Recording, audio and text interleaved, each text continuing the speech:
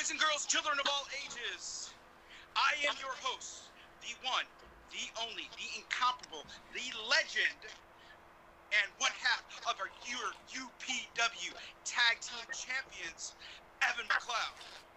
And you are listening to Sports Verse. Today, here on Sports Verse, we got a fun time for you.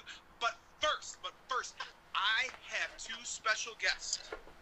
To my right, I am his co-host with the mostest. He is the one that created all of this with me. He is the reason for this being of this podcast. He is my friend. He is my confidant.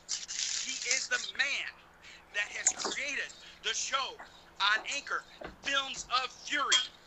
He is the one, the only, the incomparable Sergeant Fury, Dan Roberts. My God, that I don't think I can live up to that introduction, but I'm gonna try today. Holy shit! Oh wait.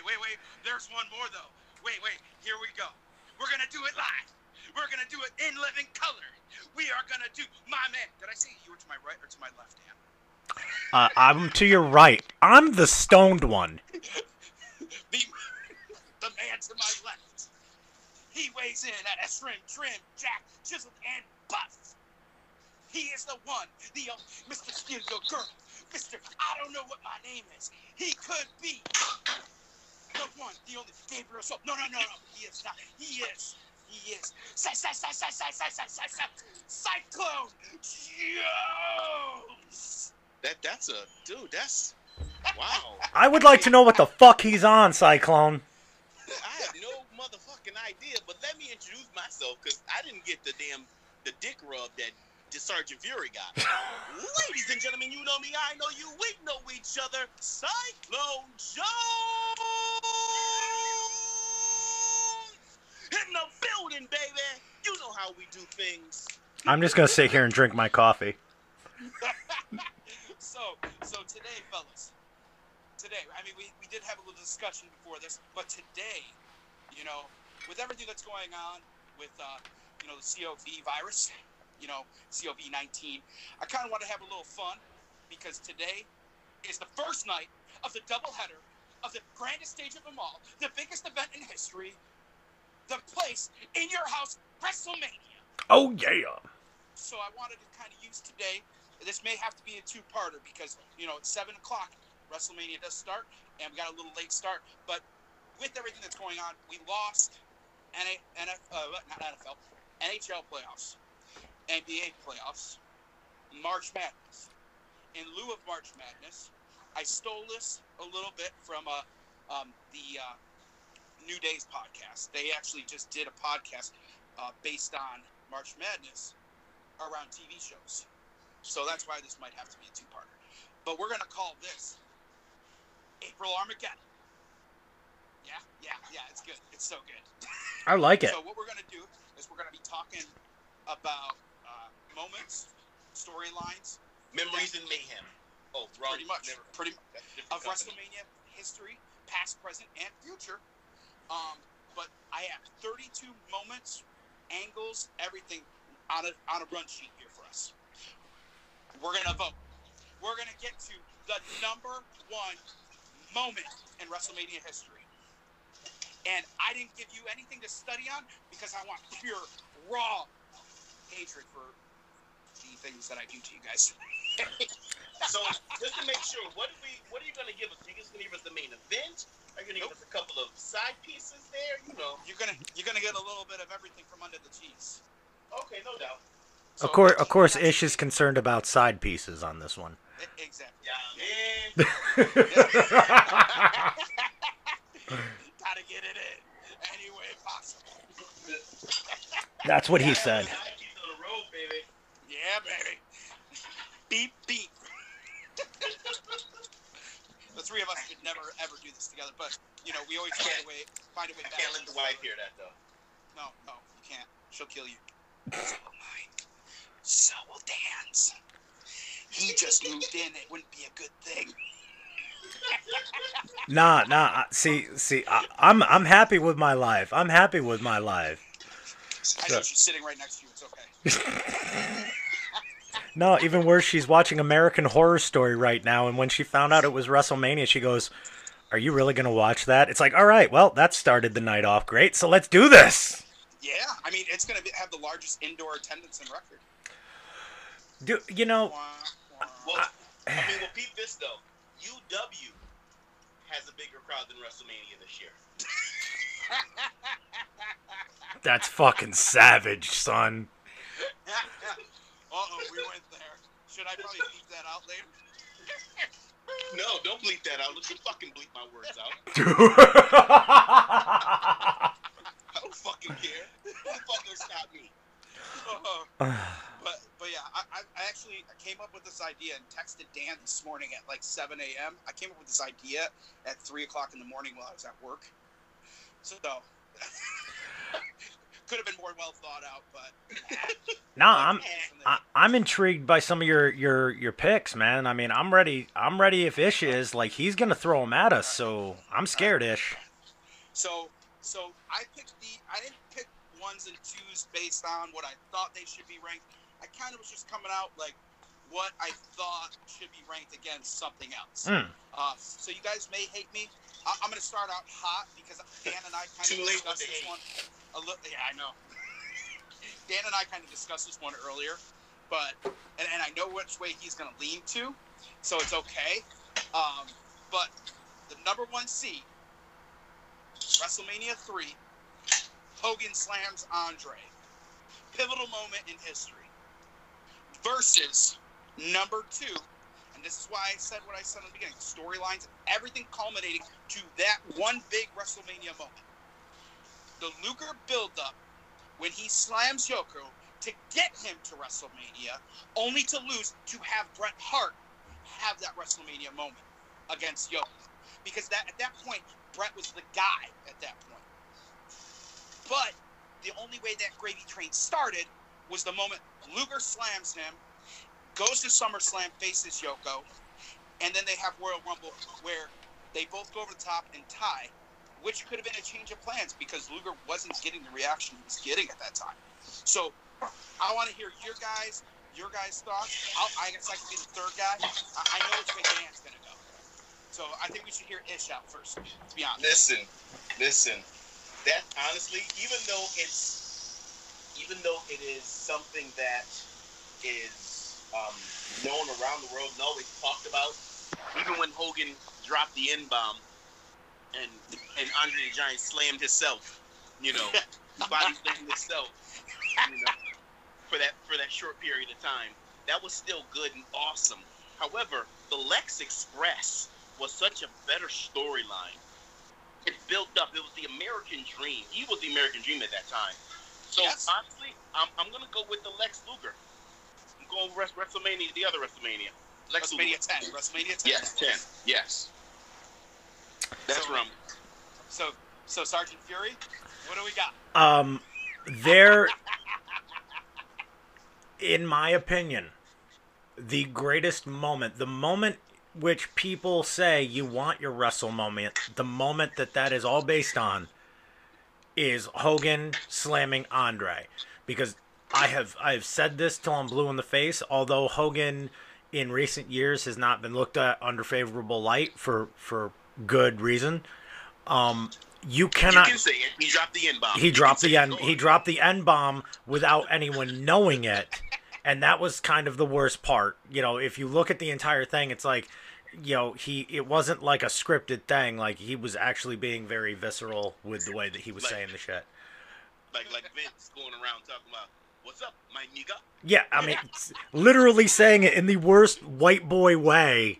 Listen, in all honesty, really quickly, not to interrupt you though, if I would have remembered that when I shook Vince McMahon's hand when I did Extra Talent, I would have probably smacked the shit out of him. But I completely forgot about it. I shook his hand, said, "How you doing, sir? Happy New Year," and kept it moving. And I should have smacked the shit out of him, like, "Nigga, what?" That's just me. The only one on this show who will say this.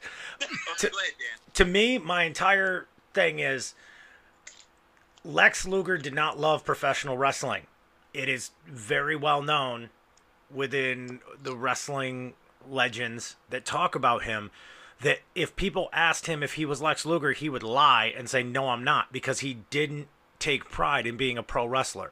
So in my opinion, why the fuck would I give that honor of going over the greatest moment in WrestleMania history to some for a guy who didn't love wrestling, and really the guy who did love wrestling, who lived, eat, slept, and breathed pro wrestling, you know, to kind of have that moment swept under the rug? No, fuck no. I'm going to go with Hogan and Andre. All right. So, I can piggyback off of both what you both said.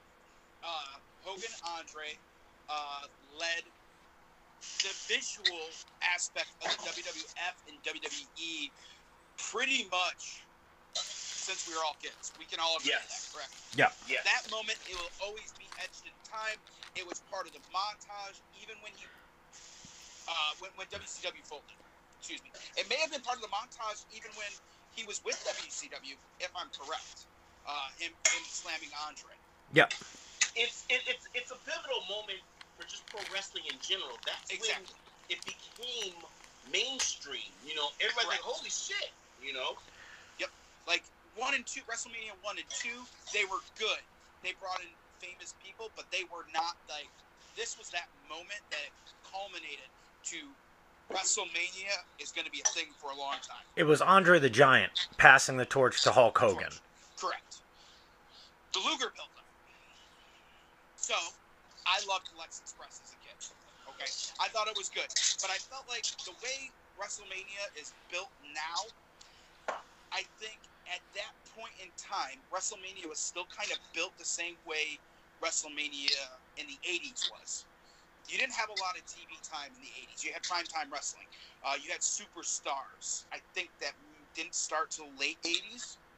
But the reality is, like, there wasn't a lot of WWF on TV. You had some shows here and there. Where you had, at the time where Luger was doing his, Lex Express thing, you had Monday Night Raw. And it was kind of built an old 80s style. They didn't put him on TV, but they showcased Lex Express, and then he didn't show up on TV until, like, the week before, the week going in, I think, to WrestleMania. That was the first time he was actually on TV. But Yoko, I believe, was on TV with Fuji every week leading up to WrestleMania at that point. He was. Because I believe Bret Hart was on TV still. He was. And I hate to take this out of the equation. Fucking Yoko went over in a casket match against Undertaker at Royal Rumble in the build-up to WrestleMania 10. So let's not ignore the Undertaker rub. But here's the thing. In a time period where Yoko was champion, he was not the guy. He was the heel, the monster heel that you needed. He had lost to Hogan at WrestleMania 9, beat Hogan, King of the Ring.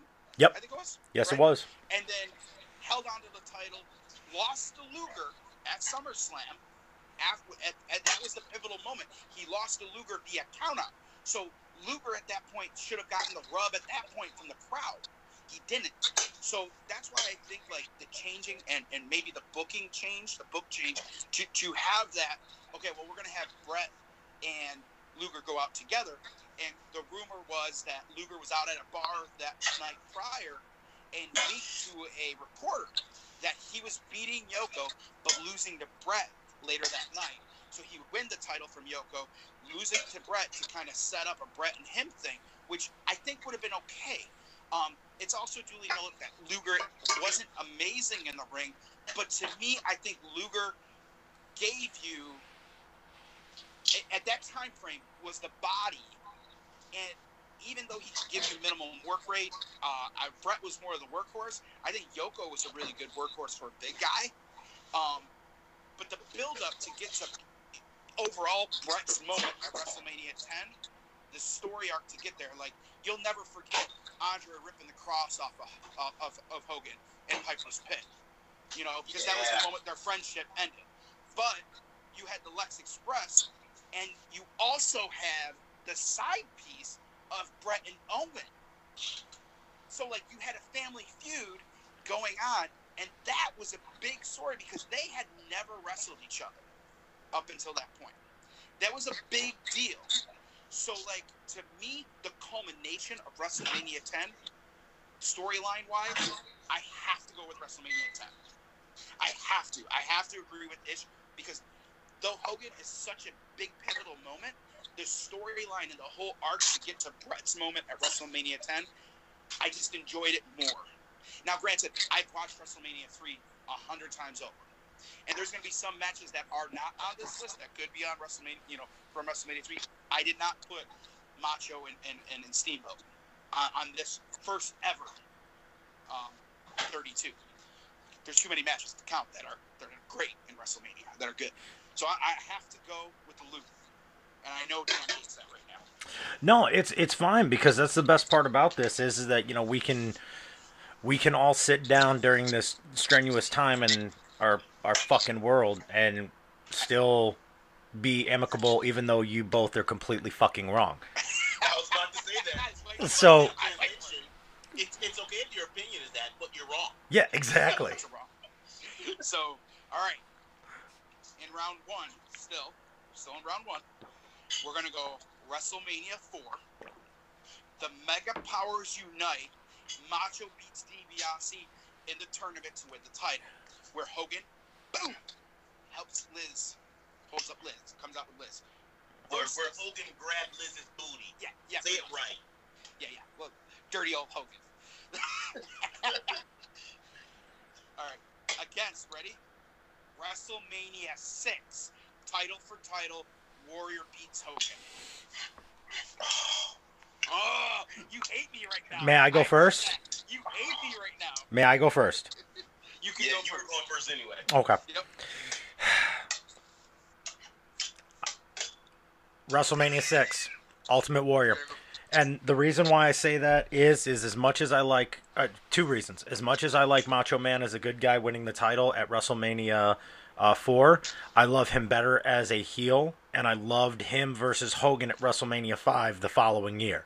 So with that being said, I will have to go with the Ultimate Warrior winning the title because I can remember, I feel it in my soul, remembering Royal Rumble 1990.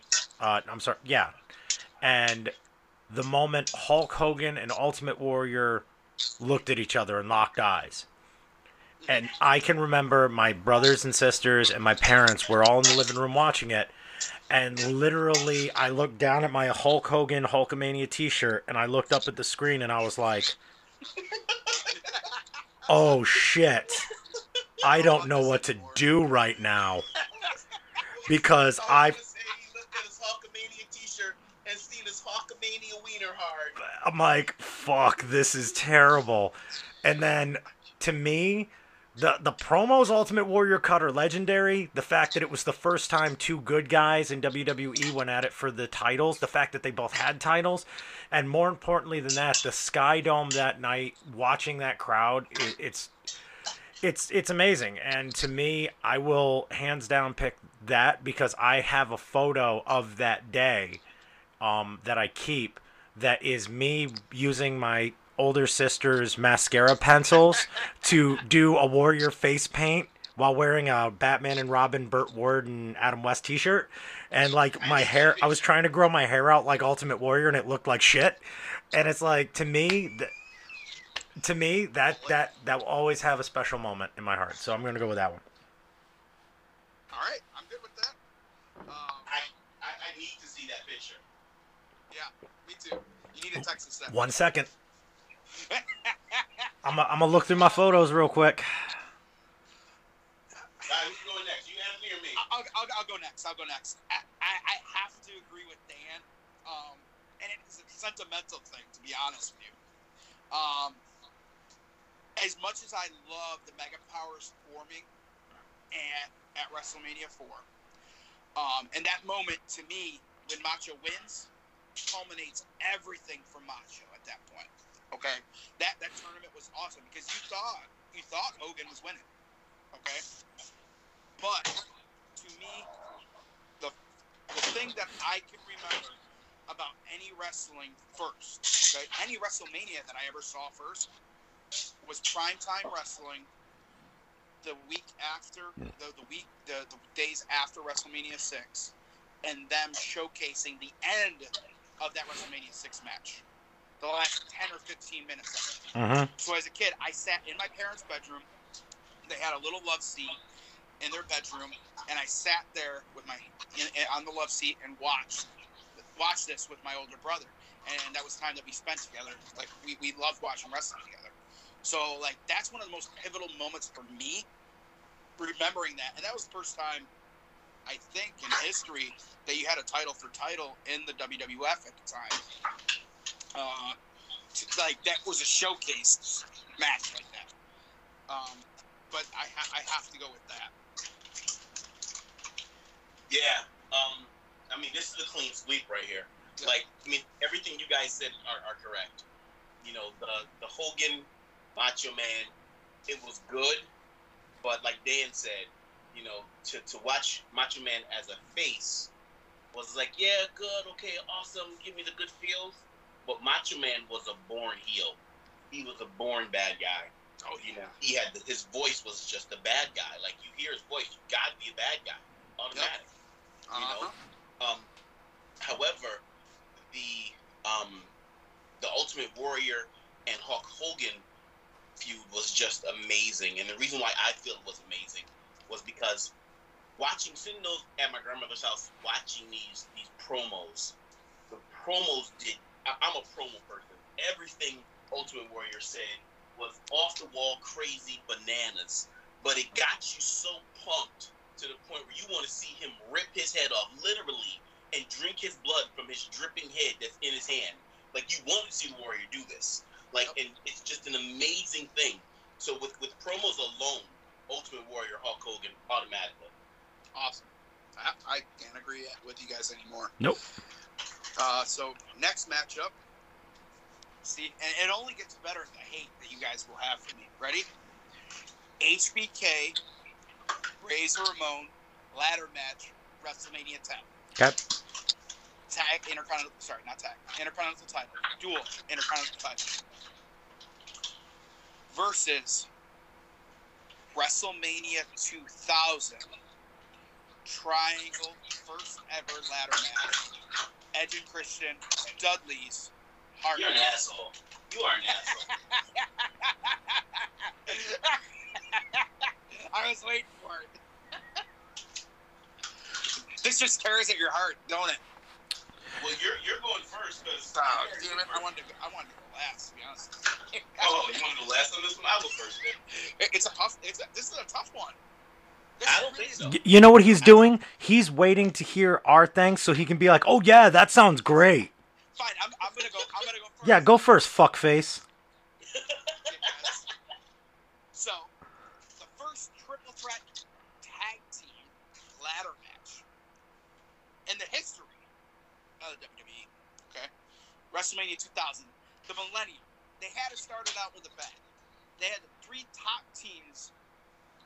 I'm gonna say pretty much at that time, and quite frankly, could be. No. Give them their due. The three best tag teams in history. Yes.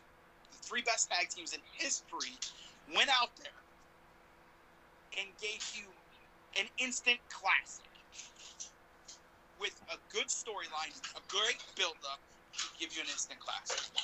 The story for Razor and HBK is a default because Shawn got busted and suspended and wouldn't give the Intercontinental title back, kept the belt, and that's the only reason Razor, they had the tournament. But with that being said, the storyline with Shawn coming back as Intercontinental Champion as what did he say when he was he had a phrase that he was the Intercontinental Champion, and that, you know, Razor was the fake Intercontinental Champion. But the reality is, I mean, when you think ladder matches, those two ladder matches like stick out in your mind for WrestleMania moments. You can have all the other ladder matches you want, but those two stick out because that was the first mainstream singles, and that was the first mainstream tag. So thanks for the history lesson there, Doc McGee. What is your fucking answer? You have done a marvelous job of tiptoeing around the fucking tulips I'm gonna because. go HBK Razor. HBK Razor. Okay. HBK Razor. Okay. See. I love the Hardys and Edge and Christian. I'm gonna go HBK and Razor because it was like the second ladder match HBK really had in the WWF, and it just was a pivotal time. Like WrestleMania 10 is one of my favorite WrestleManias, but I'm gonna go HBK Razor. Which one do you guys want to go now? I'm going hands down, triple threat ladder match. Ooh, triple threat. That wasn't not taking anything away from HBK and Razor because they put their heart and soul into that match, and it's still talked about today. Like you're picking all these matches that are still talked about in mainstream, and I hate you for that. I literally want to punch you in the taint for this. That's what this is about right now. That's what it's about, brother. This is what I do. I hate you. I've also come to realize, off topic, that I think you guys use me as your new jack on the damn. Oh my God! Here we go. Racism. Because I will say anything and everything and dare somebody to fucking test me on it. So. Okay, so here's a good question. Why would you pick that particular one, bro? Why would I pick the triple threat? Yeah, what is like the one reason that you have to pick that one? I'm not shitting on it. I'm just curious. The reason why is because, like I said, I said when McLeod was talking, I feel as though it was the best match for the best three tag teams in this era, in this time frame, in the business at that time, and not still anymore. They don't tag team anymore. They're the best tag team. Like each and every single team has done extraordinary things and has made marks in professional wrestling as a tag team all over the world. Oh yes, I couldn't agree with you more. All three of them are an amazing team, and for them to put on with 6 men in a ring, automatic clusterfuck. Everybody knows that. Mm-hmm. 5 men is a clusterfuck, but with those 6 guys. Get in there, and they did what they did, and it was freaking amazing. You can't tell me that as a kid or however old you were watching that match, you weren't on the edge of your seat biting your nails. There's no way in hell. If anybody tells me that, I'm smacking the shit out of them for lying because you can't. That's why I picked that match over Razor Ramon. Nice. Dan's just like, okay. No. Actually, Right. Well, no, there's a reason for me being like nice, and it's not that I'm high. Here's my thing. You guys are gonna be shocked to shit. I'm going with Ish on this one. And there is a reason why I'm going with Ish on this one. This might be sacrilege because everyone likes to be like, oh yeah, I was never a Shawn Michaels fan. Wow. I was a Bret Hart fan during that time. I was not a fan of the Chippendale stripper thing. I really didn't get it. I preferred wrestling and also Undertaker. So I'll throw I love the Undertaker. But for me, the match that the Hardys, the Dudleys, and Edge and Christian had was not just the 3 best tag teams potentially of all time. Okay, let's go with that one. But also it was 3 young, hungry teams where you almost were sitting back being like, okay, of these 6 guys, who's going to be the one to become the guy? You know what we all mean by being the guy. Like the guy that was going to be the breakout of all 6 of those men. And to see those 6 guys going out there on kind of a lackluster WrestleMania to begin with, and just being like, not only is this fucking shit ours, but this entire fucking wrestling business is ours. And they did it. And for me, my money, gonna be the triple threat ladder match. I'm good with that. I'm okay with that. So this one, this one's an easy, like, we don't really have to have much of an explanation for this one. Okay. And I did this one on purpose. You did all of them on purpose. Yeah, I did. Dick. But this one actually makes sense versus one another. Okay. Okay. And I did this because I'm paying homage. Oh, you just like saying that word. I do like saying that word. So we have the Undertaker streak that starts at WrestleMania 7 and culminates at the number 21 wins versus WrestleMania 30 where Taker loses to Lesnar. I did this for a reason. I'll even go first. Taker starting at 7 is great because at that point in time, you didn't really know. And even up until probably, till he got up to like about 12 or 15? It was WrestleMania in Skydome when Undertaker beat Ric Flair when he held his hands up and went all the way up to number 10 that everyone was like, oh. Yeah, exactly. So the streak, well, it's a big deal in the wrestling world. I clear-cut, without a shadow of doubt, taking the moment where Taker loses to Lesnar.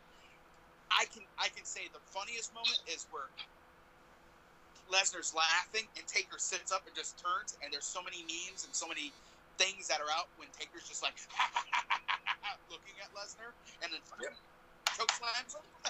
Yeah. But the reality is, like, that moment of him losing, nobody else. I don't care that he lost to Roman Reigns. He could lose to John Cena. I don't care. The moment that he lost to Lesnar, so many people were so conflicted because the moment I wanted Taker to lose was against Orton. I remember that match like it was yesterday, and I thought they were going to have Orton beat him. But in my mind, after all that was said and done, sitting and seeing Lesnar win made the most pivotal sense because Lesnar's a pure badass. And I'm a huge Lesnar fan, don't get me wrong. But the reality is that it just made sense. The man that went to the UFC, came back, and beat the Undertaker, and it didn't need to be a full-time guy. No one needed that rub. Even Lesnar didn't need that rub. But the thing was, it solidified that Lesnar was the beast. And doesn't need to be there all the time. And people forget, like, I hate when people say he's part-time champion. He's never on TV. Neither was Hogan. Hogan was not on TV weekly. This is pure 80s booking. The only guy that was ever on TV every week with the title was Flair in WCW. Okay? So my vote goes to the upset. Hands down. Yeah. I mean, I can understand that. To be honest, I don't think anybody beating Taker would have made me happy. You know, because it's Taker, man. Like, he built the streak up. They built the streak up as a storyline to be amazing, and then he loses to Brock, which I am not a fan of, because he was a full-time guy, left, went to football, couldn't make it in football, went to UFC, won a championship, and got his ass whooped and immediately left. And he came to WWE as a badass. And now you want to do whatever the hell you want to do. I just don't like that when there's so many people out there that bust their ass for that rub. You could have made anybody. You could have taken someone on the spectrum of becoming the next superstar to be Taker. And that's why I say Orton should have been the guy. Right, Orton should have been the guy. So, what was the other? When you put starting streak, the starting streak in WrestleMania 7. Yep. I mean, the start of the streak was amazing because, of course, like you said, nobody knew it was going to be a streak. You know, I don't know. This is. I just don't like. You know what? I got to go with the start of the streak. Okay. I have to go with the start of the streak. I have to. Okay. Fuck Brock Lesnar. Fuck him. Someone's quiet. A little too quiet. Brock Lesnar can eat my ass after I take a Taco Bell shit. Start of the streak. Thank you. I'm sorry. I can remember my first ex-wife writing me a letter when I was in basic training, talking about this dude Brock Lesnar. And then when I finally fucking saw him, I was like, and guess what? He's still I don't fucking care. Yeah, okay. I loved him in UFC. He was a goddamn animal. I don't care. I don't fucking care. I think the streak ending was the dumbest fucking idea in the history of dumb fucking ideas. It should have never ended. It should have been one of those things that was allowed to continue on. I get that Brock Lesnar after that became an unstoppable monster and shit. 100% get it. You know, whatever. Eat my ass. Fuck that. Fuck Okay, that. All right, we'll move on now. No. Moving on. We're gonna talk about Brock Lesnar eating damn Moving ass, on to the surprise moments. A surprise moment, and this is my dark horse, okay? Because I want to see how far one of these two matches. These are matches, okay? Mm-hmm. I want to see how far these two matches can go, okay? This is a match. These two matches are kind of my, you know, they're like if you know, when you're looking at March Madness. What was the team that won in over by you ish up in Buffalo? Who what? The college up there that went deep into the NCAA tournament. Canisius, yes. You know, they're kind of both these matches are like Canisius. Okay. Hogan beats Yoko at WrestleMania 9 after Yoko beats Brett. Okay. Mm-hmm. Zack Ryder wins the Intercontinental title at WrestleMania 32, being an addition to that match. I'll take this one. Go for it. I'm going to go with Zack Ryder.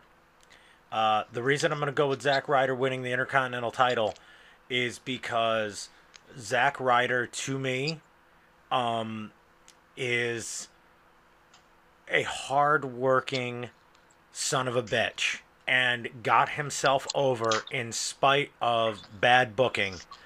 And people never gave up on Zack Ryder.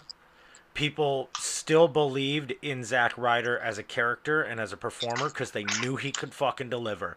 And that was affirmation that, you know what, although we have top stars in this match, on this night, in front of these people, you get your moment. And it was a fucking real moment.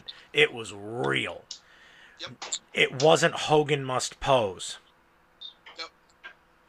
I think that's the only part to me that sullies the entire thing, was because at the end of the night, Hogan must pose.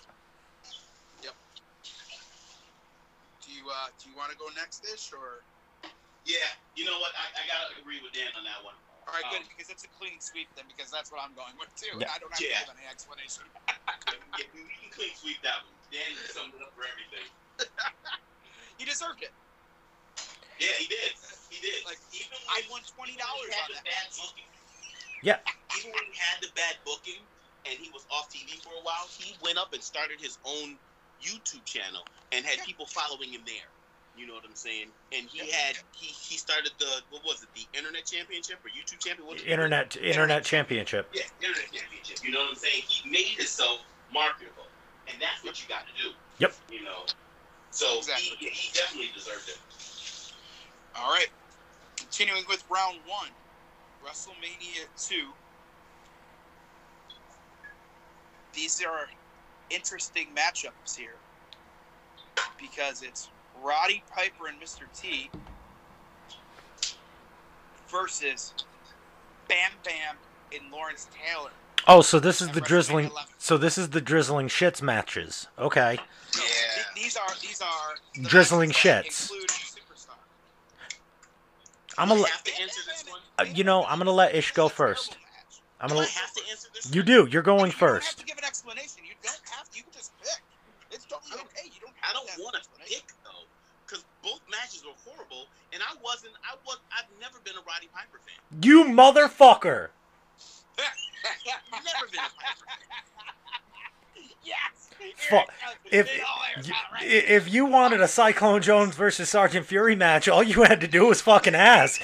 You didn't have to insult Roddy Piper. Well, I've been asking for that shit for quite some time.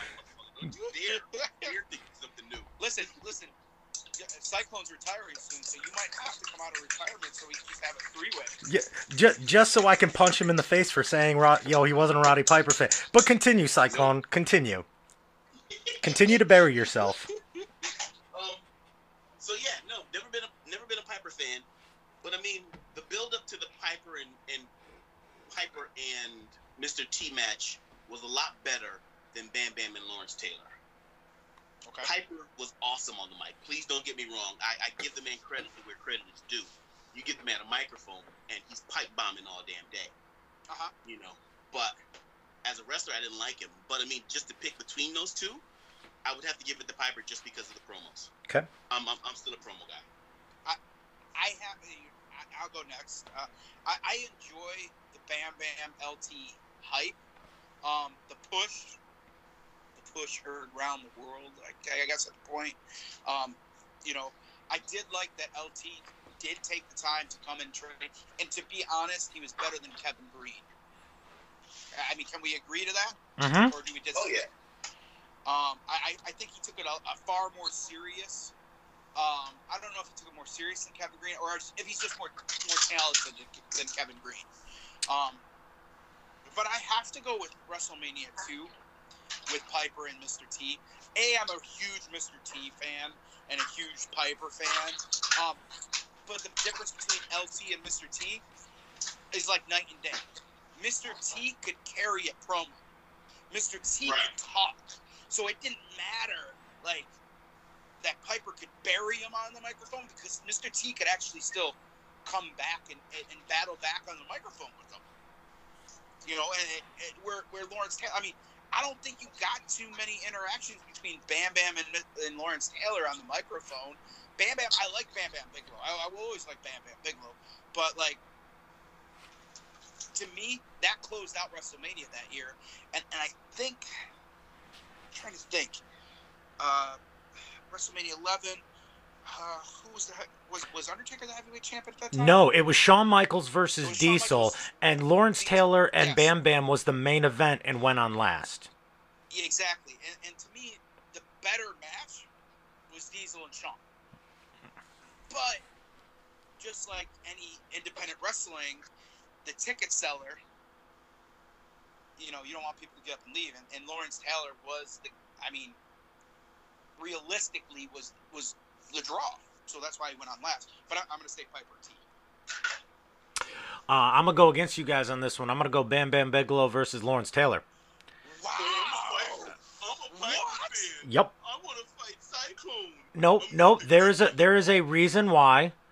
It is because while Roddy Piper and Mr. T's hatred for each other was absolutely real, okay, and they did hate each other, at least Bam Bam Bigelow was able, and this is a thing for Bam Bam, so this is me fucking putting over Bam Bam.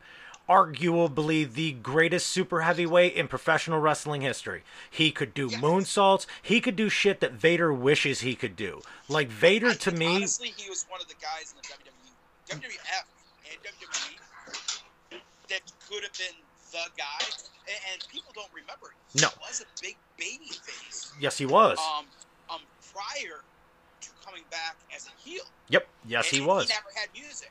He came back as a heel with that bam, bam. And the reason why I'm going to say that match is Bam Bam Bigelow took Lawrence Taylor, who was arguably one of the most recognizable NFL players at that time from the New York Giants. They were in Hartford, Connecticut, so they were right in the backyard. It was during the lull of pro wrestling after the steroid scandal. And Bam Bam made it look as though Lawrence Taylor could actually be a great professional wrestler. Okay? Roddy Piper... It was a boxing match. It was a boxing match. It was a gimmick match. And even in a gimmick match, fucking Mr. T looked god-awful. And by him looking god awful, he made Roddy Piper look god awful. Instead, Lawrence Taylor put Bam Bam Bigelow on the map for mainstream people so that Bam Bam Bigelow could get an acting role in Major Payne. Boom, bitch. Wayans Brothers. But with that being said, the 2 against 1 vote leads to Ish and I with Mr. T and Piper. That's cool. On to the next one. Yep. So going to the next. Ready? WrestleMania 33. The Hardy Boys return. We could all attest, right? Did we all pop huge that night? Hell yeah. I mean, I can remember I had a crowd of people at my house, and literally, you probably could have heard us down the street because that's how loud the house got. But this is a pivotal moment that it's going against. Are we ready? Ready. Mm-hmm. Are you ready? Ready. DX. No. WrestleMania 7. Warrior and Macho King Randy Savage. Where Warrior beats Macho, retires Macho, but the coming back of Miss Elizabeth. I'll go first because I know this is gonna be a tough one for Dan. I'm a huge Hardy Boys fan. I love Matt and Jeff. I was a huge Hardy fan. I had huge posters of them. Like, you know, that was me. Like, I was a Hot Topic poster child. But I don't even have to give it really a big explanation. I'm gonna pick Macho retiring because it was a very pivotal moment. Because I'm a huge Macho Man fan, huge Macho King fan. And that moment with him and Liz, you know, coming back together was a moment. No one knew that they were already married. But that was a pivotal moment right there when they came back together. And the reaction of the Hardys coming back is near on deafening. But the reaction of Macho and Liz coming back together is deafening. Because it's like that moment when they embrace, the place just loses it, and you have raw emotion. I'm going to go with WrestleMania 7. Yeah. Dan, you want to go next or me? I'll go. I still cry thinking of the Ultimate Warrior Macho Man Randy Savage match and the end of that match. I still cry. I love the Hardy Boys. I thought that was a very awesome thing that they came home. But, dude, I mean, I'm tearing up right now thinking about the end of that match. So, you know where I lie. Macho Man with Miss Elizabeth at the end of 7. Wow. I'm the tiebreaker. Yeah. Well, no, we both picked WrestleMania 7. So. Oh, I thought you picked the Hardy Boys. No, I picked WrestleMania 7. Oh. I will always go WrestleMania 7. And Macho's gear at that WrestleMania is like one of my favorite gears. That white and purple. I mean, awesome. I've always been an Undertaker, Ultimate Warrior fan. Always. Except for Primal Warpath. I've never been a fan of Primal Warpath. There we go. Right in there. I don't give a fuck. You know that. Right. But, yeah, so, I mean, with that being said, I would definitely go with, like, the Hardy Boys, like you said, with the Hardy Boys coming home, that's amazing and it's awesome. But I would definitely go with the Ultimate Warrior Macho Man. So, clean sweep. All right. So, next, I know we're hitting that 7 o'clock. We're on that 7 o'clock hour, so, you know, we only got, a few more matchups left, really. We're on number 15, so we're about halfway there through round 1. This is a tough one, in the fact that I kind of wanted to have this. Becky beats Ronda Rousey and Charlotte Flair. It leads into Becky 2 belts, leads into the man. It gives that moment for Becky Lynch, okay? But I'm having that go up against Mickie James, Trish Stratus. Which, I mean, I can go first. I'm fine with that right now. I'm going to go with Mickie and Trish. As much as I like Becky Lynch and Charlotte Flair, it closed out Mania. It was the first female match to close out Mania. I think they had a lot of pressure on themselves, which ended up them, each one getting hurt in some way. Okay, it didn't perceive to what we're gonna get. I mean, it is 1 year that Becky has held on to that Raw Women's title, and that's the thing that's bothering me right now with WWE TV. They have not mentioned that at all. We talked Undertaker's streak earlier, but we have not talked about Becky Lynch holding on to the WWE Women's Raw title for 1 year. So that's why I have to go with Trish. I have to go with Trish and Mickey because the storyline was just more entertaining. Mickey was crazy, stalker, and I'm pretty sure that's where something happened and you got to slip. But that match, I just think was better from a wrestling standpoint than I think Becky, Ronda, and Charlotte was. I think I would probably have been more invested in Becky, Charlotte, Sasha, Bayley as the main event because they just knocked it out of the park on NXT so many times. And I do like Ronda Rousey. I think she does try very hard, and she's still learning. She's still new to professional wrestling. But for me, for the first women's match to main event WrestleMania, I think it was, again, that was a Lawrence Taylor moment. She was the big name, so let's put her in the main event of WrestleMania. I think, honestly, there was Becky, Bayley, Charlotte, Sasha deserved that moment more than anyone. Even Natalya deserved that moment. I felt like as a fan, I just think Trish and Mickey have a better match, overall match. So I have to go with them. I honestly have to agree with you on that. With the women's revolution and everything that happened with women's wrestling from where it came from, amazing. Love them. Thank you. It gives the women something to continue to strive for, to be better. However, that match wasn't the best match that it could have been or should have been. I mean, with the Trish Stratus match, I mean, back then that's when Trish had that fat booty. Oh my god. Oh my goodness, I used to love Trish Stratus, not anymore. She, does yoga now and lost her booty. So, I'm good with her now. But I mean, it was a great match to my opinion. I mean, like you said, the whole storyline behind it, and then the culmination of the match itself. So yeah, I'm going with Trish and Mickey. This is gonna be another clean sweep, and my reason behind the clean sweep is twofold. Fold number one was I felt that the Asuka Charlotte Flair match the year prior was one of the best, if not the match of the year, and that could have been the main event. That could have been. Yes. Don't get me wrong. The undefeated streak of Asuka versus the Queen Charlotte Flair.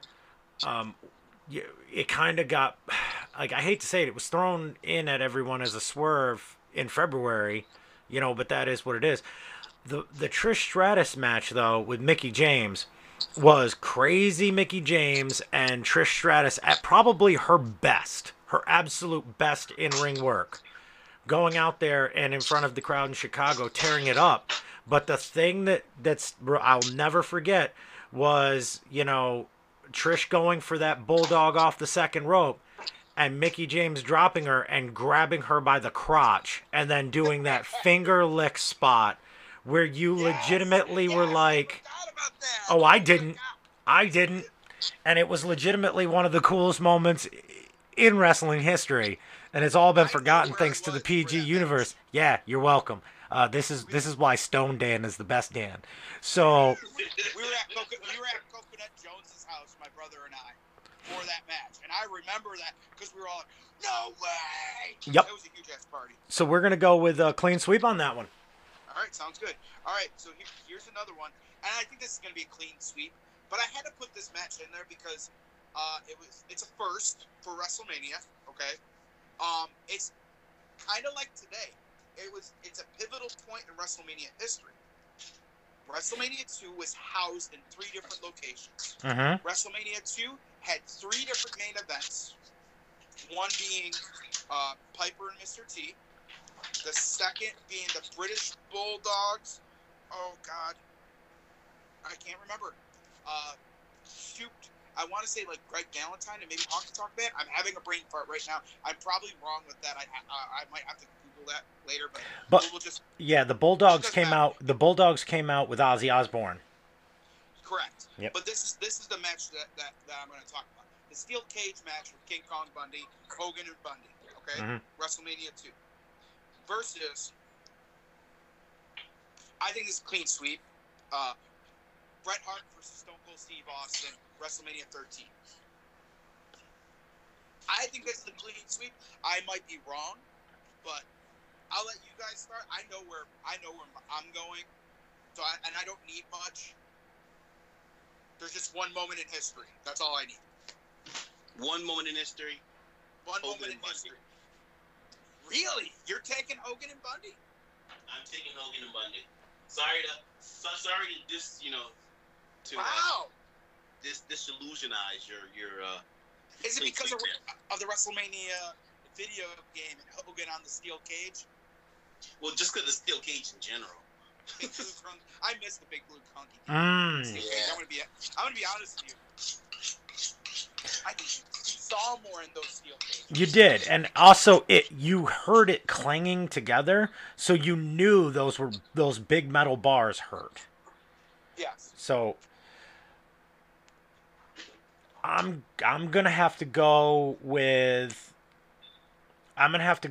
Austin and Bret, because while that match was once again kind of thrown together the month prior because of Shawn losing his smile, I think for my money, when I have had to do like a no DQ match or something to that effect, I will always go back to that match. That's my go-to.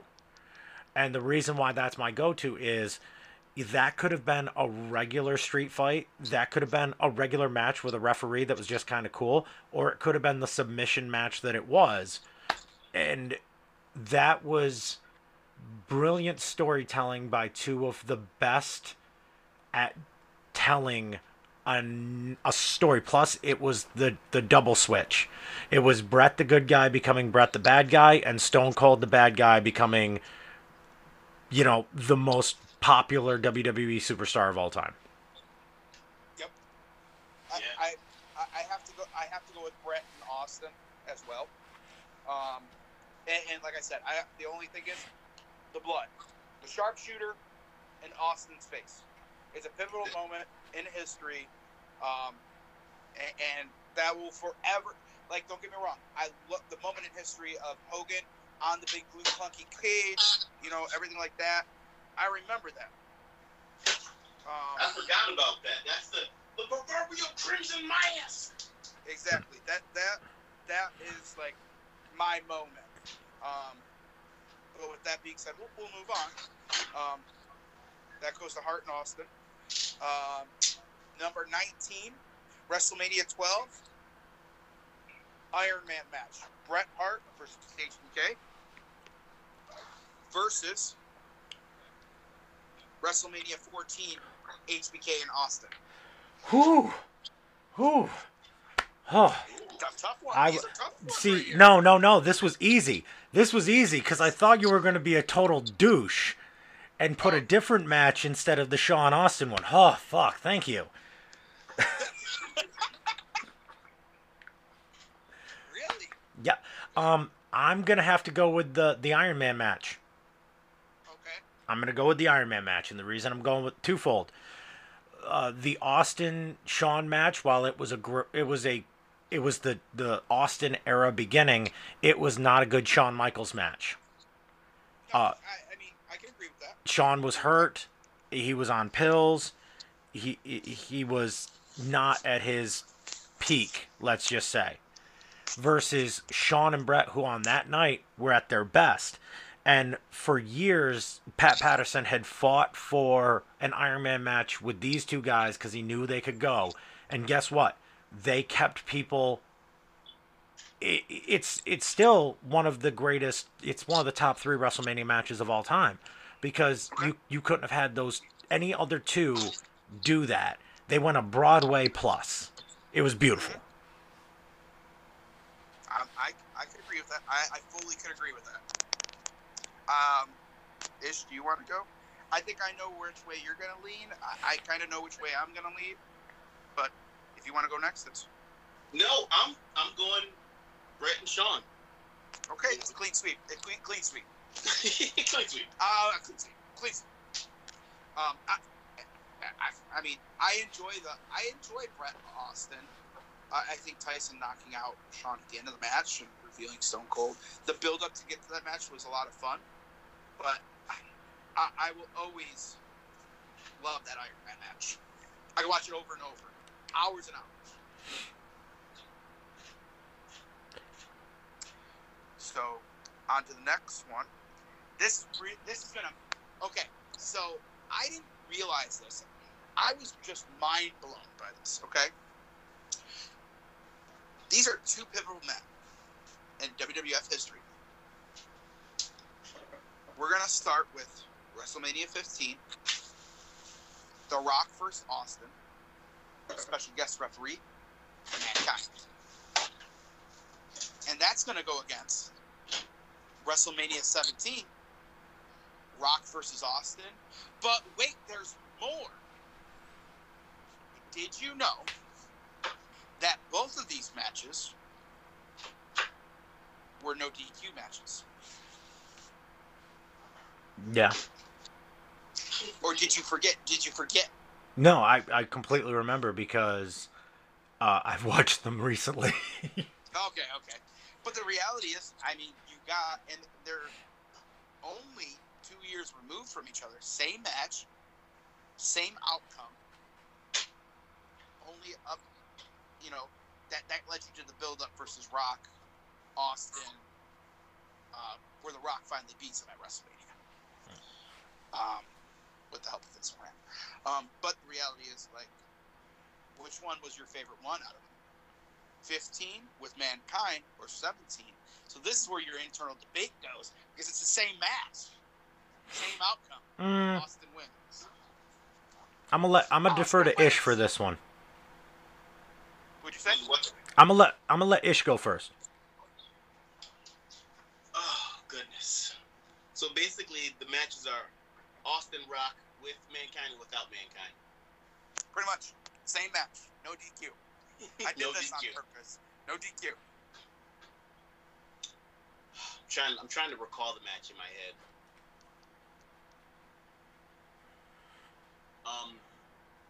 And I want to say something to stop that air. So with that being said, you don't need. I mean, you can just pick random one. It's okay. I know. Yeah. I mean, you can always edit that. But oh no, we're doing it live and raw. Live and raw, live and dirty. I honestly want to go with Mankind, Rock, and Austin. Okay. Because I mean, there's build up there. Mankind is awesome. I'm a huge Rock fan. Always been a Rock fan. Will always be a Rock fan. I mean, I feel like they did him dirty because he always lost to the white guys. Yeah. But that's just my personal thing. But yeah, that's what I'm going with. Going with Rock and Austin and Mankind. Dan? All right, so I am going to go with WrestleMania 17, Rock Austin, with Vince McMahon being the I guess you could call him the surprise. The Austin is now working with the evil Mr. McMahon. And the reason why is quite clear to me. Austin had neck surgery. We did not know if we'd ever see Stone Cold Steve Austin wrestle again. He comes back, he's whooping ass.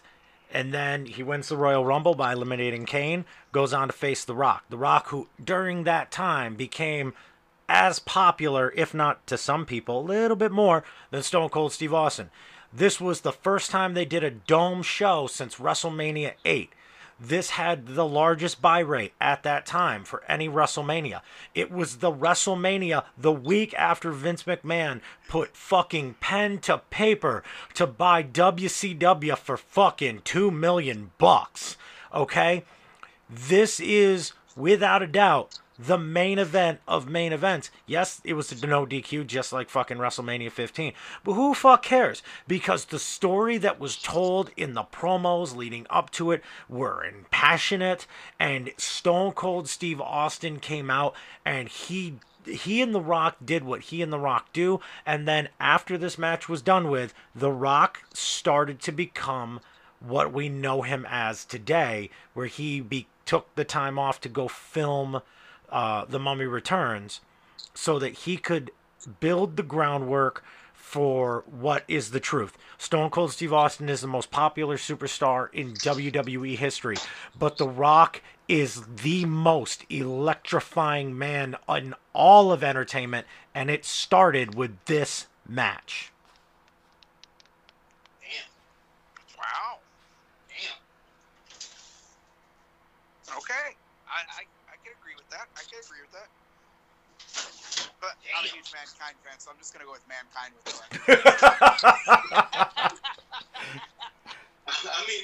I mean, with Dan saying all of that, I gotta change my answer. Oh! What? Yo, take back seats. No, that's awesome. You're gonna be what? You're gonna take back your answer? Listen, the facts can't lie. What he just said was straight factual.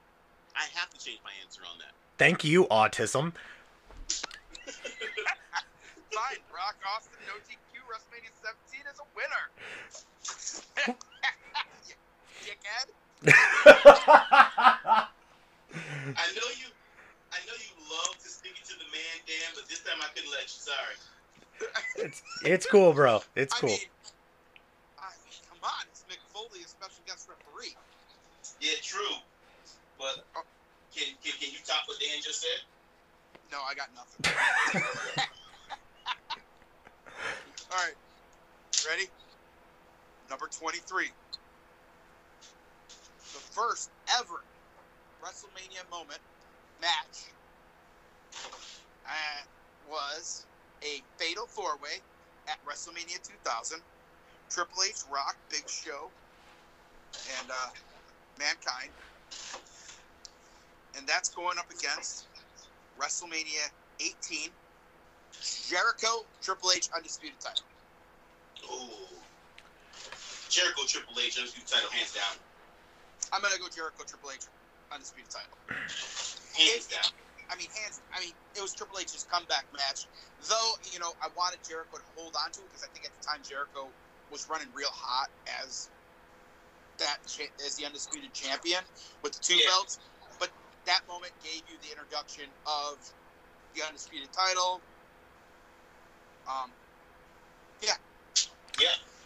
Yeah, and there's one more X factor because we're about to make this clean sweep.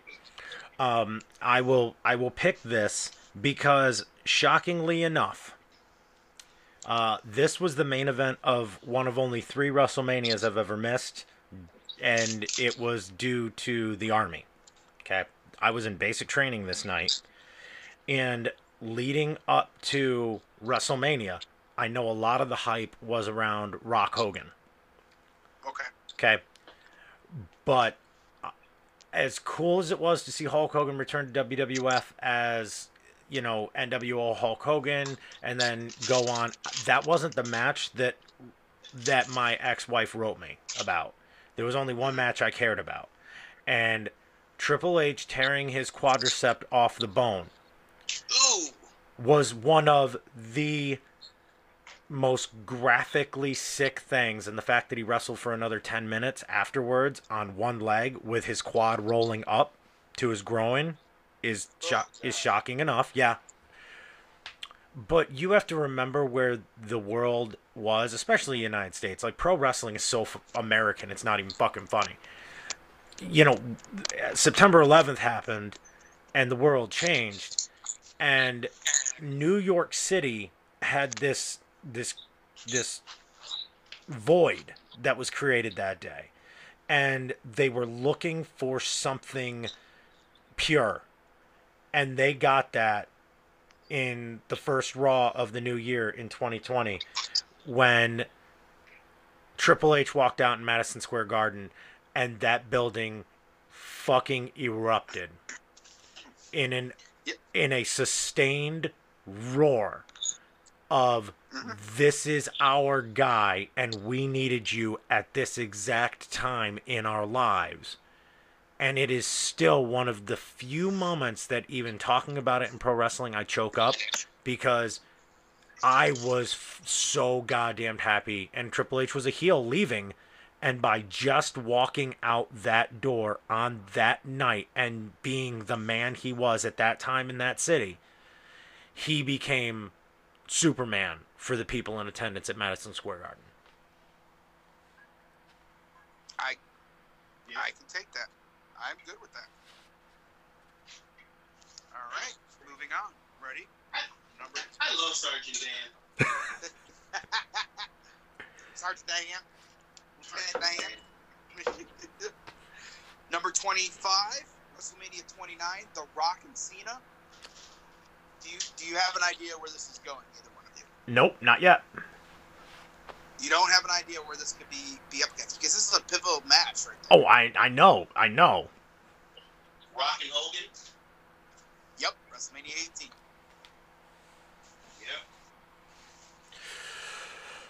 Yep. I think we all just did. I think Ish and I both sighed at the same time. We did. I trust me, when I wrote this, I sighed. Because I have my pick. It's a tough pick. This is a tough one. Because I like both these matches. Because it wasn't so, like, all right, so we talked Andre and Hogan earlier, okay? The passing the torch. This was, both these matches, to me, were, all right, you're the guy, okay? But the problem with that, okay, all right, and I know it sounds stupid, Hogan loses to The Rock. Rock solidifies, he's the guy, but The Rock goes away. Cena Rock, okay, Cena Rock gave me back Mr. Dr. Thugonomics. And if you're wondering, I am in my room doing the word life above my head right now. Okay? Your daughter's room. Yes, my daughter's room. That is being remodeled into a toy room. Like playroom. Sorry. Mm-hmm. I don't want anyone to get dirty in my It's okay, don't. Just stop. Okay. But, again, The Rock was, coming back, gave you a phenomenal storyline via satellite with John Cena. But all in all, when it was all said and done, Cena kind of went and did the same thing The Rock did after he beat Hogan. I mean, so the torch was basically given from The Rock to Cena, but then, I mean, you look at WrestleMania 29, we're still not that, we're not that far off of 29. It's not even 10 years difference. And Cena's a part-timer, just like The Rock. Busy filming movies. So, when you look at it, it's like the same match. But my heart, I'm a huge John Cena fan. I love John Cena. When people say John Cena, Cena can wrestle. Cena puts on limited matches and always did with everyone he is in the ring with. People may say Cena sucks. Cena doesn't. He doesn't suck. He does exactly. He is the modern day Hulk Hogan. I need 5 moves to do out of John Cena, and I can go at it. You either give me 5 knuckle shuffle, you give me a little STFU, you give me a little FU. I'm good. Give me those 3 moves. I'm okay. Give me 3 moves too. I'm okay with it. But I have to pick Rock Hogan. I think it had more hype. The moment, even though you get that moment with Cena and The Rock looking at each other, nothing beats the feel of The Rock and Hogan looking to the crowd. Yep, side by side. Side by side. That moment is etched in my brain, and I feel you got a bigger response out of that moment than you did out of Rock and Cena. And I think it's because people have such a disdain for John Cena. That's just my personal opinion. Because I feel like they were force-fed John Cena. But if you really think about it, like, The Rock was all natural. Okay? His fan reaction was natural. Austin, natural. HBK, natural. What people want is Thugonomics John Cena, but they went and changed it. So you were force-fed this new character that people really didn't really like. They wanted Thugonomics John Cena. And that was proven, was it last year's WrestleMania or the year before? Last year's. I think it was last year with Elias. When he came out, that music hit, that place erupted. There was not a single person in there saying, Cena sucks. Because that's the John Cena everyone wants.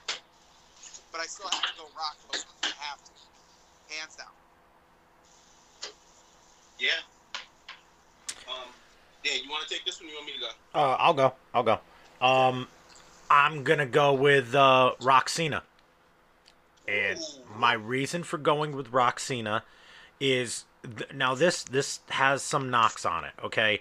They marketed WrestleMania 28 as once in a lifetime, and you got the same main event a year later. The Rock comes in at Royal Rumble, ends CM Punk's 434-day run. And, you know, while a lot of people thought it should have become a triple threat match at MetLife Stadium, we got a Rock versus Cena match. The storyline and hype notwithstanding, and me being upset that, you know, they should have just let Punk keep going, here is why I picked this match. Within the first 8 minutes of this match, The Rock goes to give a rock bottom to John Cena and tears his abdominal muscles. He tears his labrum, which connected from his hip into his abductors. He tore he had a major hernia, and he gave that rock bottom. Cena kicks out, and Rock could have laid there, and the main event of WrestleMania could have gone to the drizzling shits. Rock could have said, "Hey, I need to be out of here." They could have thrown the X's up, and there goes The Rock, injured. But instead, Dwayne Johnson's work ethic would not allow that. And Dwayne Johnson kept going for another 18 minutes with a hernia and a ripped open abdomen and ligament tears, and gave us one hell of a main event at a WrestleMania. He walked away having told a beautiful 3-year story. And more importantly than that to me was his swan song. And yes, John Cena has done the same thing that Dwayne Johnson did. John Cena has apologized for making those comments now, because he now realizes the strain and the stress that it caused the wrestling side of The Rock's career. But for me, it was about one man coming back after 7 years to tell a beautiful story in order to give you fans the man that you paid your money to see, and we all told our kids about. We told our kids about this dude that is in the Tooth Fairy and all of these Disney movies, Race to Witch Mountain. We told our kids who this man was, and they didn't believe us. And then they got to see their guy go against our guy and show our guy as being one of the greatest of all time. Okay. I hate when Dan goes before me. You need to stop. You need to start going before Dan. I know that now. You don't get I slighted. see that now. That way you don't change your answer, and Dan has to be the tiebreaker, and you can't go back. I was the tiebreaker. I should have not. It was already been mankind. I mean, I was the tiebreaker. I should have just nixed what you said and said, guess what? No takesies backsies. No takesies backsies. I mean, you know what? What Dan said was magical. It was amazing. It was heartfelt. Unfortunately, fuck Rock and Cena. Hogan and Rock was such a better, just a better build-up.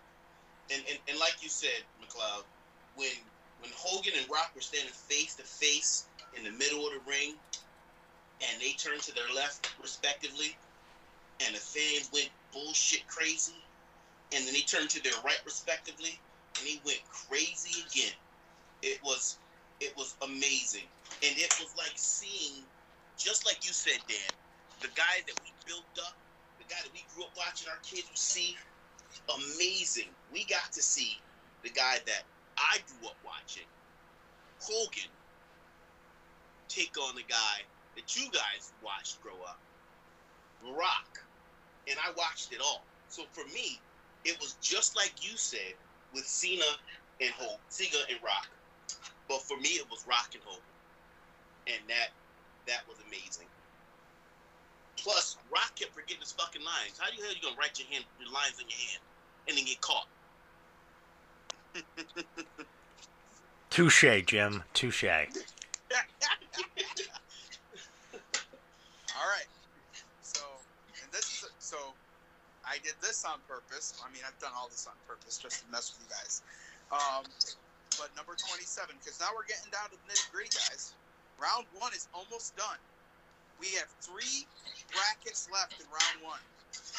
So some of these will be funny. These last one of these are funny. This one right here is not funny, but I think it's a good story. They gave you feel-good moments. Daniel Bryan, WrestleMania 30 build up to the title win. And WrestleMania 35, Kofi build up to the title win. And these ones are tough for me. Like I have to be if there's a tie, I have to be the tiebreaker. I'm leaning more one way than the other, but there's still, it's tough. This one is extremely hard because both of these guys honestly built their story to make you get in the fields. Yep. Both. 100%. 100%. So, let me be the first to say, you are a dickhead for this one. You're welcome.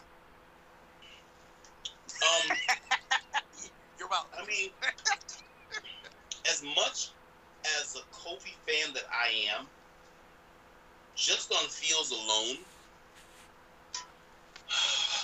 I don't know. I can't go because they both went through so much adversity in their matches, in their storytelling, to make you want to be like, yo, give them the damn title. And they still got pulled back. Take 2 steps, take 1 step forward, 2 steps back again. They kept doing that to both of these guys. Oh, I mean, Kofi with the gauntlet match, amazing. Daniel Bryan going through the gauntlet to get the title, amazing. Oh, I think the biggest one for me, and only because of the small item that I'm going to say, I'm going to give it to Daniel Bryan, because when he won it, he had the whole entire crowd surround the ring. Okay. The only reason I'm giving it to Daniel. Okay. Dan? WrestleMania 30 was a big... Don't know. WrestleMania 30 was huge. Okay? Daniel Bryan opened up WrestleMania 30 against Triple H in a great match. Phenomenal match. Curtain jerking WrestleMania with Triple H and Daniel Bryan was just brilliant. But I'm going to have to go Kofi Kingston winning the title. And the reason why I'll go with Kofi Kingston winning the title is no, not wow. I'm the one. Instantly, chill out, my. It's opposite racism. Chill out, my brother. All right, so this is why I'm gonna pick that one. Okay, after Punk left after the Rumble, and things became up in the air. You know, Daniel Bryan became the plug-in for that match. And because they didn't want Batista to come in at the Rumble and just get handed the title, fans revolted, and they were like, well, we want Daniel Bryan. We love this guy. We've loved him forever. But for me, with Kofi Kingston, I can remember watching Money in the Bank after Money in the Bank after Royal Rumble and just being like, this guy, the place would explode if you gave him the title. And he'd won everything. He'd done it all.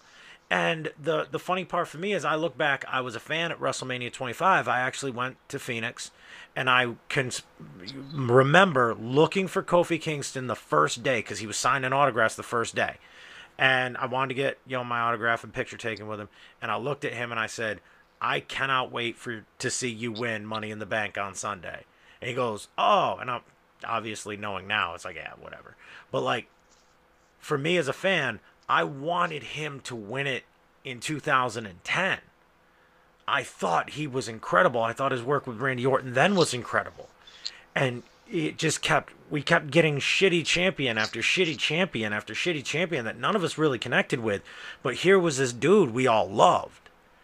And then for the fans to organically want Kofi Mania. And then that match was positively brutal. You go back and you watch some of those kicks and those stomps and those hits that those two were given. Daniel Bryan as a heel eco-terrorist was brilliant. Because he's that snobby little twat that does the actually with the cunt nod. Who's like, actually, you should be using these straws because these ones go up sea turtles' noses. Okay, that motherfucker that we all want to punch outside of Healthy Living while we're eating a fucking Big Mac. That motherfucker. That dude in the sweater. Fuck him in his stupid face. We used to love you. Now fuck you. And what's even better is we want this fucking guy with a unicorn dildo on his head to kick the fucking shit out of you. We want the dude coming out of the big box of Bootios to kick you in your fucking teeth. And the best part was, the best part is that motherfucker kicked him right in the goddamn teeth. And it was such a beautiful moment. And I can recall I was in my trainer Steve Cruz's living room. We were watching WrestleMania together. And we fucking marked out. And he was like, about goddamn time. And I'm like, yeah. Hold on. Steve Cruz is your trainer? Yeah. Him and JP. Oh, I really gotta whoop your ass. Oh, Jesus Christ. Him and JP. Yeah. You didn't know that? JP and Steve Cruz trained me. Yeah, I really gotta whoop your ass. Oh, Jesus. Fuck it. But for me, Kofi Kingston's win was like, god damn, it was sweet. It was so sweet. All right. So I am the tiebreaker. You are. Damn. All right. So the Daniel, I am a huge Daniel Bryan fan. I was a fan of Bryan Danielson, the American Dragon, all through the Indies. I was a fan of Daniel Bryan coming to the WWE. I think he's probably, if not one of the hardest working guys in the WWE. He goes out there. He reminds me of Eddie Guerrero in the fact that he wants to go out there and have one of the best matches and then makes you remember his match. And I think Hell in a Cell really, his match against Drew Gulak really showcased how talented he is, and you know, my issue with that still holds dear to me with, the fact that we had to make it a three-way with Orton and Batista. The fans wanted Daniel Bryan to win Royal Rumble. It was organic, but they put the WWE in a corner. Now, granted, you were supposed to get at that WrestleMania. I think that was supposed to be where you were supposed to get Triple H, CM Punk, correct? Yes, it was. But you got Daniel Bryan and Triple H, which, hands down, awesome match. And it opened the show, I believe, right? Triple H versus Daniel Bryan opened the show. Yeah. So, it kind of brings you back to WrestleMania 10, where you have the Yoko, Luger, Brett Owens scenario. And in full disclosure and full honesty, I would rather have them done that scenario. Because you took two guys that were heels, and with Triple H at the time, and kind of used them, kind of force-fed Batista to try and get people to cheer for him. With that being said, Kofi's title win was organic in the fact that it started as an accident at Elimination Chamber. He took the spot of Ali, and I'm gonna full disclosure. Ready? Do you guys think if Kofi does not get in that Elimination Chamber match, and Ali is cleared and healthy to be in that match, do the fans respond to Ali? No. In the same way. Wait, what? Hold on. Before you very adamantly said, because I feel like Ali would have been put in that same position as the underdog in that match. And that's why I say that. I feel like they were really into Ali. Do you think he gets that same reaction? No, because America's not ready for a Muslim WWE champion. Okay. So really? That means Yeah, so? I don't. I'm full disclosure here. If you were to put Ali and Kofi side by side and say which one do you think should be WWE champion, I would go with Kofi. I would have gone with anyone else. I would have gone with Miz. I think that there is still this stigma that Ali is working to break of the stereotypical expectations of a Muslim wrestler or the presentation of Muslim wrestlers. And what about Jinder Mahal? What? Yeah. What about Jinder? Oh, Jinder? Jinder was a bad guy. Jinder was born a bad guy. He is. You're saying because Ali would have been a good guy, a face. They wouldn't have appreciated a face. Okay, I got you. Okay, yeah. It's not that they couldn't accept a Muslim WWE champion. I just think having him be a face would be a very difficult stretch. See, I think the total opposite, because I think the way he is seen is superhero-esque. Okay? Think about it for a minute. You have a guy who comes out basically as Iron Man. Okay? Has the Iron Man glove. Shows that. Has the Iron Man, like, the glow on his chest work. Like, he has the face piece. He is action figure toy addict to the T. He is the perfect mold for little kids to be like, I love that guy, whether he's Muslim or not. Yeah. Hands down. Like, and you know why I agree with you on that? Is because my son could not stop talking about Ali continuously when he came out. Like, I think Ali is, like, from where he was, he was one of my favorites in the Cruiserweight Classic, okay?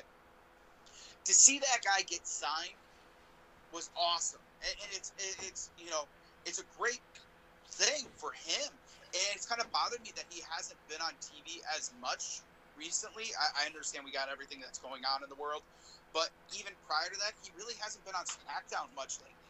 I don't know if he's hurt. or anything like that. Well, I knew when he got pulled, he hurt his ass bone. So okay, so I mean, but the reality is like, I think if you put Ali in that match, I think you get the same reaction.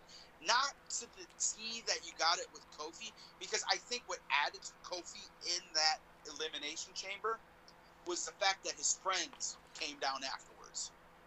That gave it more of a personal feeling to it. Because in full honesty, I don't think if Ali's put in that position, they make him go against Daniel Bryan, which could have happened, but I feel like you would have gotten Ali and Randy at WrestleMania. I think that, to me, that seemed like the build. That was the storyline going that way, was Orton Ali WrestleMania, which would have been an awesome match. Oh, yeah.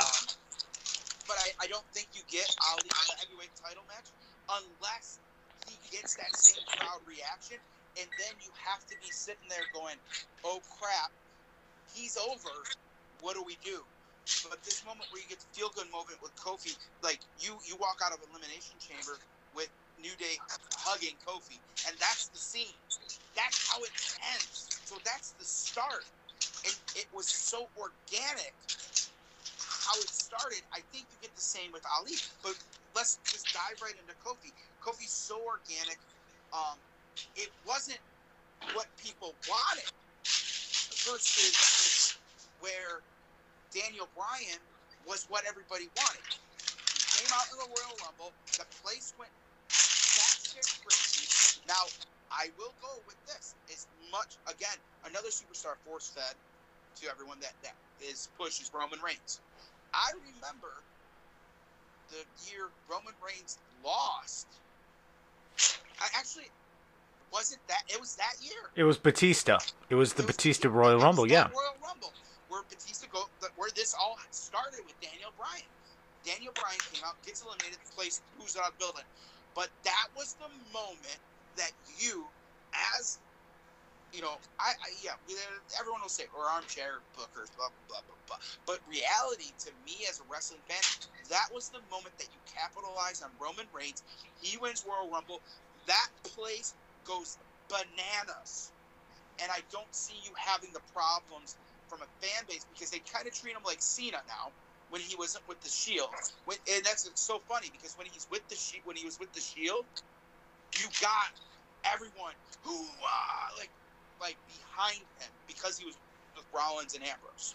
But when he's by himself, you don't get that same feel from Roman, because you feel like they're trying too hard to make you love him. But when it happened organically, you gave them Batista. And what you got out of that was the yes movement. You got everything that culminated in Daniel Bryan, which, again, was what people wanted outside of Roman Reigns. It was kind of like this year's Royal Rumble. There was two scenarios for me. You either let Drew McIntyre win, okay?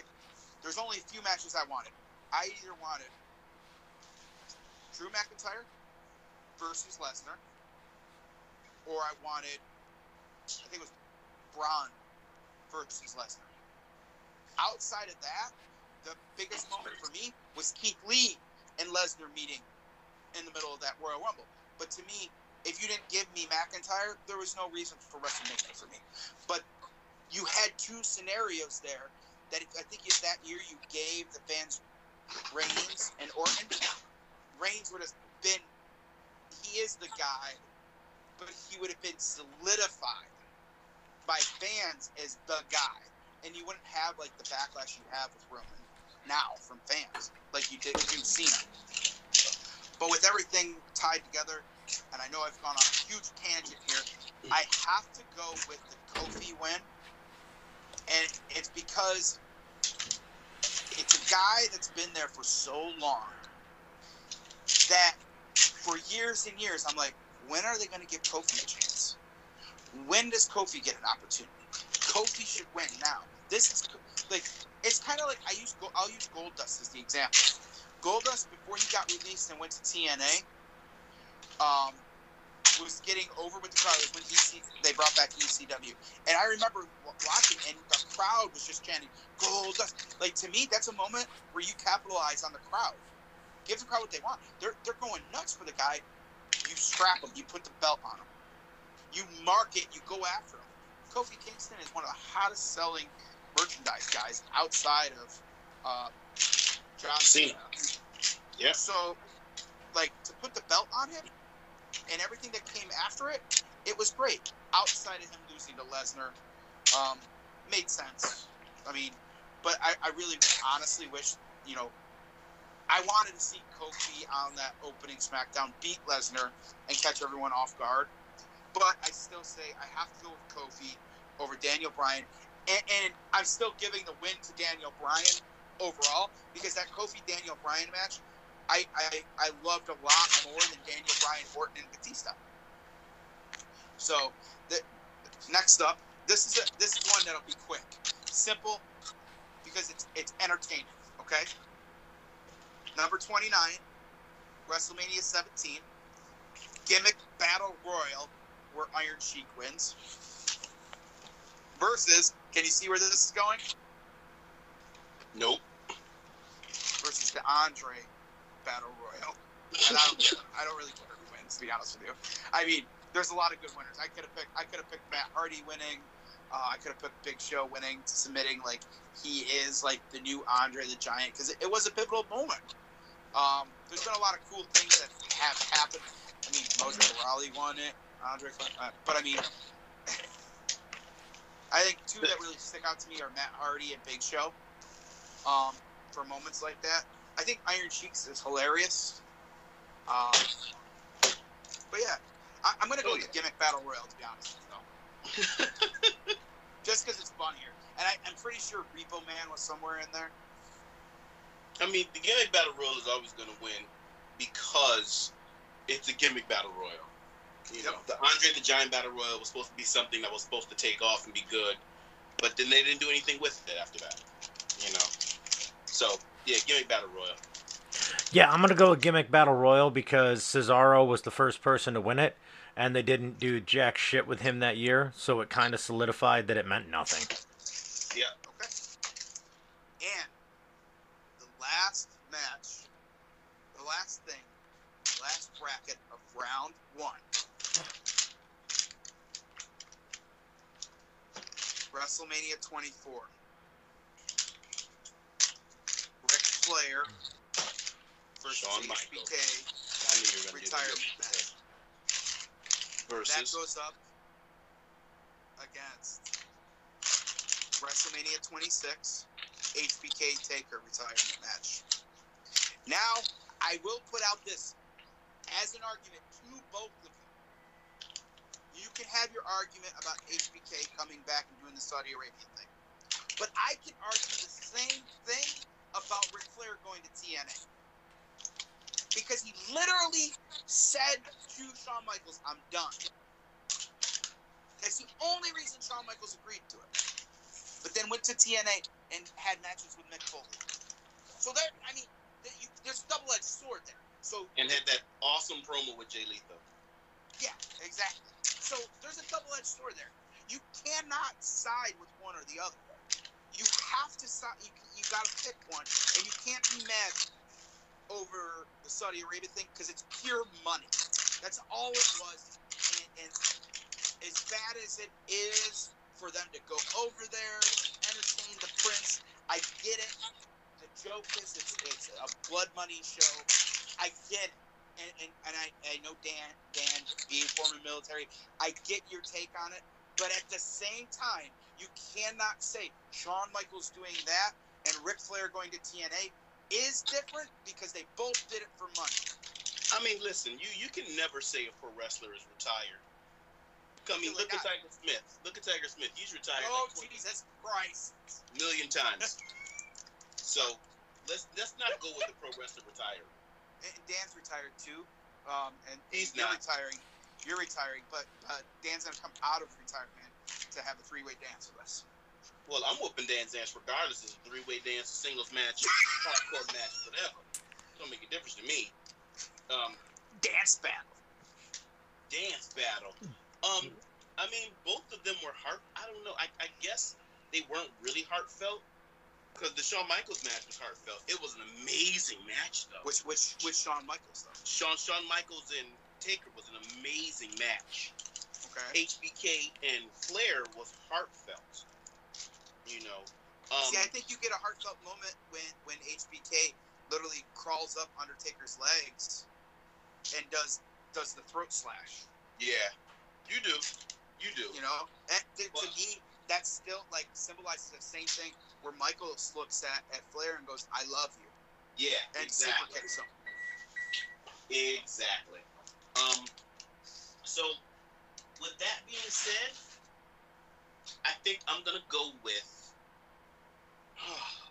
I'm going with the Taker one because Shawn Michaels had that sweet ass white jacket that I wanted to get a copy of. I was calling people like, yo, I need a jacket like Shawn Michaels just had, but it was like too much money. I was like, nah, forget it, I'm good. Damn. All right, so now for me, this is kind of a no-brainer. I was at WrestleMania 26. Ooh. I was there to feel it in person. We all kind of, just like with Ric Flair's match, we all kind of knew what was coming, right? But you didn't want to see it happen. Even I've posted on Twitter. I actually have it. I found it on the network, where I was hard cam side, so you could see me, and I had a sign that said 18-0, R.I.P. HBK's career. It made it onto the Slammy show that year. So like, there's my arm and there's my sign. And for me, the Undertaker Shawn Michaels match was a beautiful match. And Shawn was still able to be Shawn. Undertaker was still Undertaker. Okay? But does that outshine their match? Okay, hold on. Let me get to it. No, that is the greatest match of all time. Okay? That is the greatest match of all time. This was a close second. Okay? That not being said, Ric Flair, it wasn't like we were getting Ric Flair in like 92 versus Shawn Michaels of that day. We were getting Undertaker, we were getting Ric Flair, who that match was kind of a highlight of the best of Ric Flair. Like, he hit the crossbody finally. You know, it was like a very good highlight of what Ric Flair would do. But he wasn't moving like Ric Flair. And he was not the Ric Flair of young. Okay. Where Undertaker and Shawn were still performing at peak level at WrestleMania 26, which made it difficult for you. I disagree with that. See, that's fine. I don't care if you disagree with me. But for my money, I agree with Shawn performing at that high level. I feel both of those matches, Shawn carries both Flair and Taker because it is a proven fact. After that Shawn Michaels Taker match, who does he wrestle next? Did he have to wrestle Triple H next after Shawn? Was that Triple H? Yeah, he had the Triple H matches. So it was Triple H, and then it was it Triple H 2 times in a row? Yes. And then it was Lesnar. Okay. I can give you that then. I can give you that. Yep. Yeah, I can give you that. Thank you. I can give you that. Okay. I can give you that. Thank you. I can give you that. Only because honestly, the Taker matches, lately, to me, and this is why I say that, like, I could be good with the streak ending, is because I haven't had that same feeling and aura of Taker. Not even even going into that Lesnar match, like I was like, I could take it or leave it, like, because I didn't feel like I was getting Taker, like same Taker. I'm excited to see Taker and AJ Styles for what it's going to be honest with you. But continue. Sorry for interrupting you, Dan. No, that was it. I mean, I don't care if anyone agrees with me or not. I think that match was phenomenal. So. Okay, so you're with Taker. Yes. You're at 26. Okay, so this one's tough with me, and I purposely ended, the first round bracket with Mr. WrestleMania. Okay. Shawn Michaels is a pivotal role in WrestleMania. I don't care whether you're the Undertaker, there is only one Mr. WrestleMania. Shawn Michaels has performed since the time he was with the Rockers. He has, I almost put in this bracket, for entertainment purposes, the debut of the narcissist Lex Luger and the match for Sherry Martel with Rick the Model Martel versus Shawn Michaels, where Sensational Sherry faints because they're fighting each other. But year in and year out, you knew Shawn Michaels, outside of the Austin match where you got, I'm broken down. That match still was a good match. He still went out there and performed. Flair, like you said, it was a highlight reel for Flair. It gave you all the feels.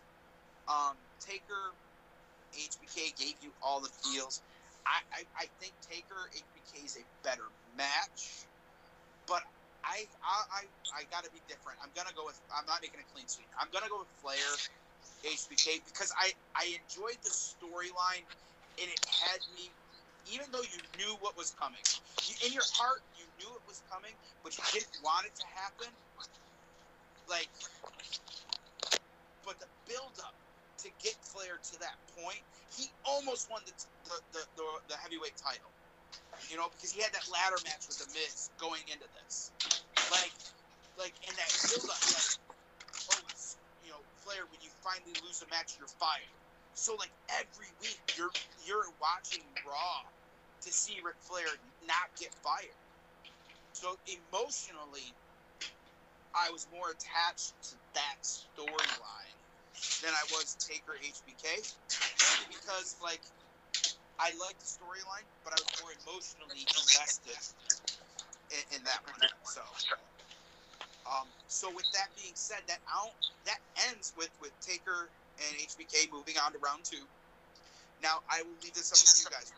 We're sitting at 8:13. WrestleMania is currently on. Do we commence tomorrow afternoon early before night 2 of WrestleMania and knock out round 2 and get to the finals? Are you able to do anything tomorrow, Dan? Yeah, I can do it. Yeah, time's good for you guys. I'm free. 6 o'clock again. Do you want to do 6 o'clock before Mania? Yeah, we can do 6 o'clock. I think we can plow through the rest of this. So, with that being said, everybody, I'd like to thank everybody for listening to episode part 1 of April Armageddon, our version here at Sports First of WrestleMania, of March Madness, our WrestleMania moment storylines, and cultivated to see who's going to be the number 1 pick in WrestleMania lore going into this 2-day spectacular of WrestleMania 36. You can follow me on the Twitter at Evan McLeod 1, on Instagram at Evan McLeod 99, and you can listen to me on Anchor, Spotify, or wherever you get to steal a phrase from Sergeant Fury, your fine-ass podcast. I'd like to hear from everyone. I hope you guys enjoy this.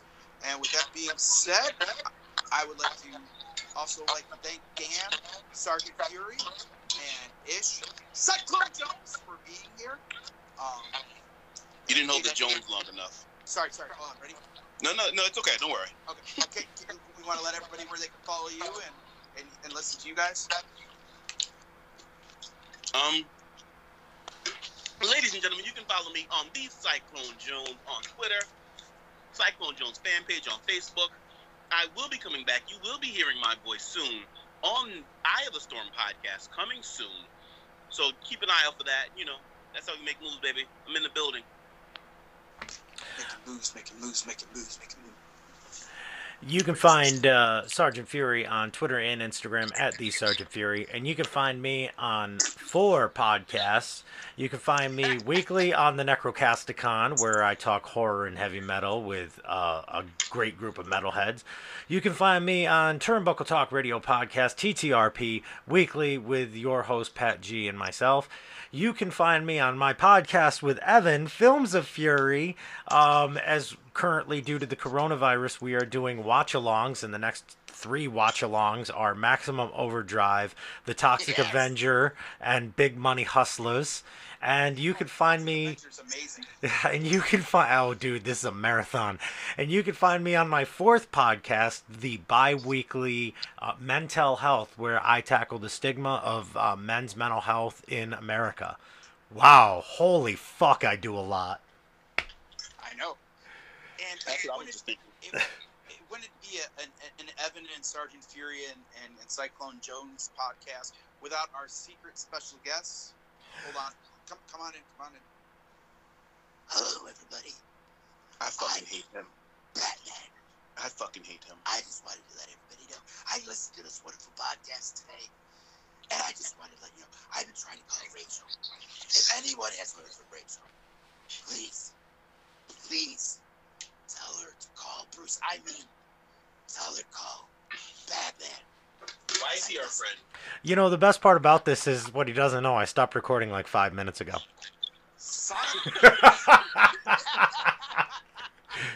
Gotcha, motherfucker. And with that, guys, thank you so much for listening. We will see you tomorrow.